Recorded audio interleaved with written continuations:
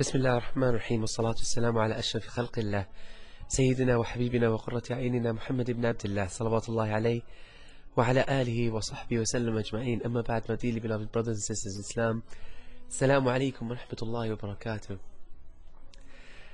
May the peace and the blessings and the mercies of Allah subhanahu wa ta'ala be bestowed upon you. May the mercies of Allah subhanahu wa ta'ala on these first 10 days be bestowed upon you.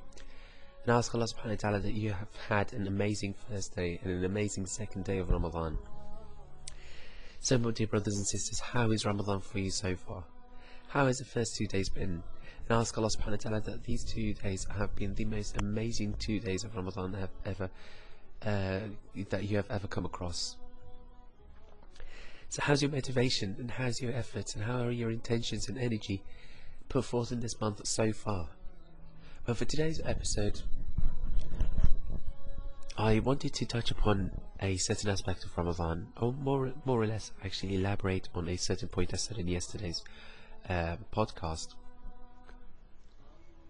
The point being is the whole concept of that your dua being answered during the blessed month of Ramadan.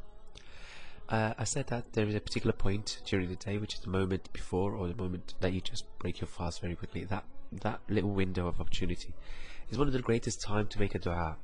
That's the time when the Prophet ﷺ had told us that is the moment where you are most likely to have your du'as answered and your supplications granted. One thing I wanted to touch upon on that particular area is a particular action that the Sahabas Ridwanullahi alayhim used to do during the blessed month of Ramadan. They would set forth a list of different things that they wanted to make dua during the blessed month of Ramadan. So what they'll do is that they'll sit down and create a list of a few things that they wanted from Allah subhanahu wa ta'ala. And then when the blessed month of Ramadan will come in, so when the blessed month falls upon them, they will ask Allah subhanahu wa ta'ala for those particular things and only just stick to that list. And they will ask Allah subhanahu wa ta'ala during their day, the minute they wake up, the minute before they sleep, during the tahajjud, during their sajda, before their prayers, after the prayers, as they're queuing, as they're walking, every single opportunity they have, they will make this dua. You've got this opportunity, you've got this 30 days, ask Allah subhanahu wa ta'ala. And so what they would have done is that on the assumption that they only did it once after every single prayer, so they've asked Allah subhanahu wa ta'ala for the same thing about 25 times in a day, i.e. they've asked Allah subhanahu wa ta'ala in a month the same thing for 750 times. And if they were to double that, so for instance they were to ask Allah subhanahu wa ta'ala the same dua before salah or after salah, they would have asked Allah subhanahu wa ta'ala for the same thing at least 1,500 times. Point being is, what are the ramifications or the results of this constant supplication and dua method? Well, the Sahabas Ridwanullahi alayhim stated that whatever they have asked Allah subhanahu wa ta'ala during the blessed month of Ramadan, Allah subhanahu wa ta'ala will grant it for them. They will not see the next Ramadan without every single thing they have asked Allah subhanahu wa ta'ala being fulfilled. And so taking that and applying that to our lives, we're in Ramadan right now, and we can just copy the Sahabas.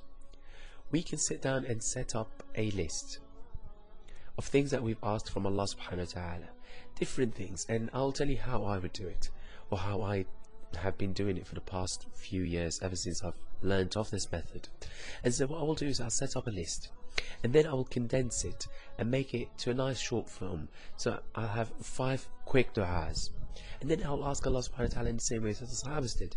And I'll ask Allah subhanahu wa ta'ala every single opportunity I have, before the salah, after the salah, in the queue, on public transport, whatever opportunity I have, I will ask Allah subhanahu wa ta'ala. And more specifically, if I'm doing Taraweeh, Dua al-Qunut in the Salat al-Witr, I'll do it then, and at that moment before I break my fast, or during the moment of breaking my fast.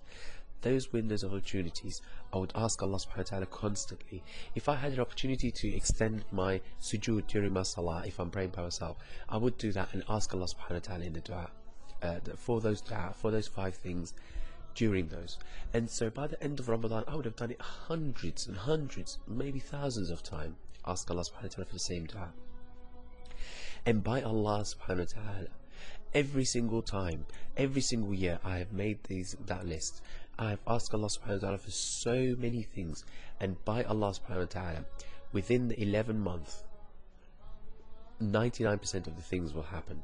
The only things that will not occur, the only things that do not happen, or I do not see from my du'as, were things that I did not personally follow through on myself. The things that I did not make any effort towards attaining. So if I was to ask for a job, for instance, and I did not fill in a single application form, that didn't happen.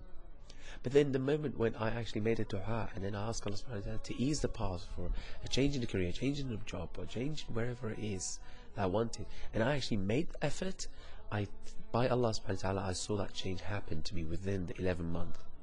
Meaning that the next Ramadan comes and I've got a new list of things to do, to ask Allah subhanahu wa ta'ala. So I'm forever acquiring different material things from Allah subhanahu wa ta'ala, but using the method that the Sahabas did.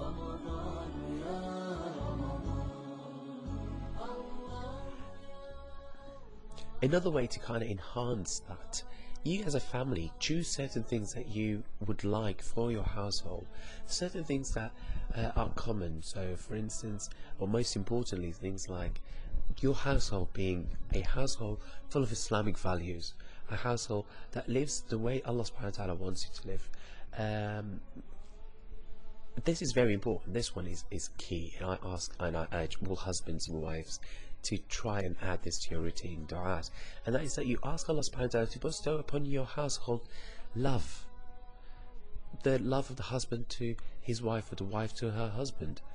These things are lacking in our lives generally. So if you were to ask Allah subhanahu wa ta'ala to increase that love between you two, that love for the people around you, the love of everything Allah subhanahu wa ta'ala has created, and by Allah subhanahu wa ta'ala will give this relationship a much more meaningful spiritual connection, and you'll find that connection you have with a spouse as a result of the dua will increase, that love, that care. And ask Allah subhanahu wa ta'ala to bless and bestow upon every single Muslim household His love, to make that every single Muslim household warm with the love of Allah subhanahu wa ta'ala and the love for each other. It is truly sad to see Muslim households breaking up one after another, and you hear so many stories. Sadly, most of it are inflicted by third parties, relatives being involved, other people involved. But the main cause of these breakups is the household deviating, or individuals within the household deviating from the way or the path of Allah subhanahu wa ta'ala. So they're not fearful or not watchful of Allah subhanahu wa ta'ala in their actions towards their spouse, or their kids, or their relatives. But if you were to ask Allah subhanahu wa ta'ala for this, you will see these households strong, coherent Muslim households. And so, my dear brothers and sisters, for this short podcast today, I urge you all to make a list, refine it, go over it a few times, memorize it, and then take every opportunity you can to ask Allah subhanahu wa ta'ala for the same things over and over again. And do not be bored of the dua.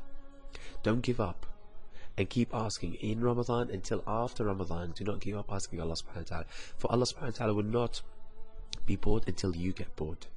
Allah subhanahu wa ta'ala will not give up, will not stop fulfilling it until you stop asking it from Allah subhanahu wa ta'ala. And ultimately, you've got to remember, if Allah subhanahu wa ta'ala was not to give you whatever you've asked for, remember and be certain that whatever you ask for is not in the best of your interest, and so therefore Allah subhanahu wa ta'ala did not fulfill it for you, because Allah is all-knowing. And at that point, you've got to realize what the scholars say, that when Allah subhanahu wa ta'ala does not give you what you've asked for, that is in its own sense a gift from Allah subhanahu wa ta'ala, because He has opened a path better for you than what you have asked for. One quick note I'd say about this method, and that is, make sure that the du'as you choose are nice, short and condensed. You don't want them to be long sentences. You don't want to be asking too many things. That's why I said just ask for 5 things, because what I found when I made a huge extensive list, it takes too long a time, and then by by the few days, when you keep doing it a few days, you start getting bored and you start chopping a few things and you start cutting it and you start refining it. Refine it from day one, and then just make sure you ask it. In fact, add to it a one-liner dua. So if you've got a no moment, or you're too busy right before iftar time, you've got a few seconds, you can make that shortened version of the dua that you have already pre-written. Ask Allah subhanahu wa ta'ala to fulfill all our du'as, all our supplications. I ask Allah subhanahu wa ta'ala to accept our fast, and I ask Allah subhanahu wa ta'ala to accept us among those whom He has bestowed upon His mercy. I wish you all an amazing and a blessed month of Ramadan, and I ask Allah subhanahu wa ta'ala to make this Ramadan the best Ramadan so far. I bid you all farewell. Wassalamu alaikum wa rahmatullahi wa barakatuh.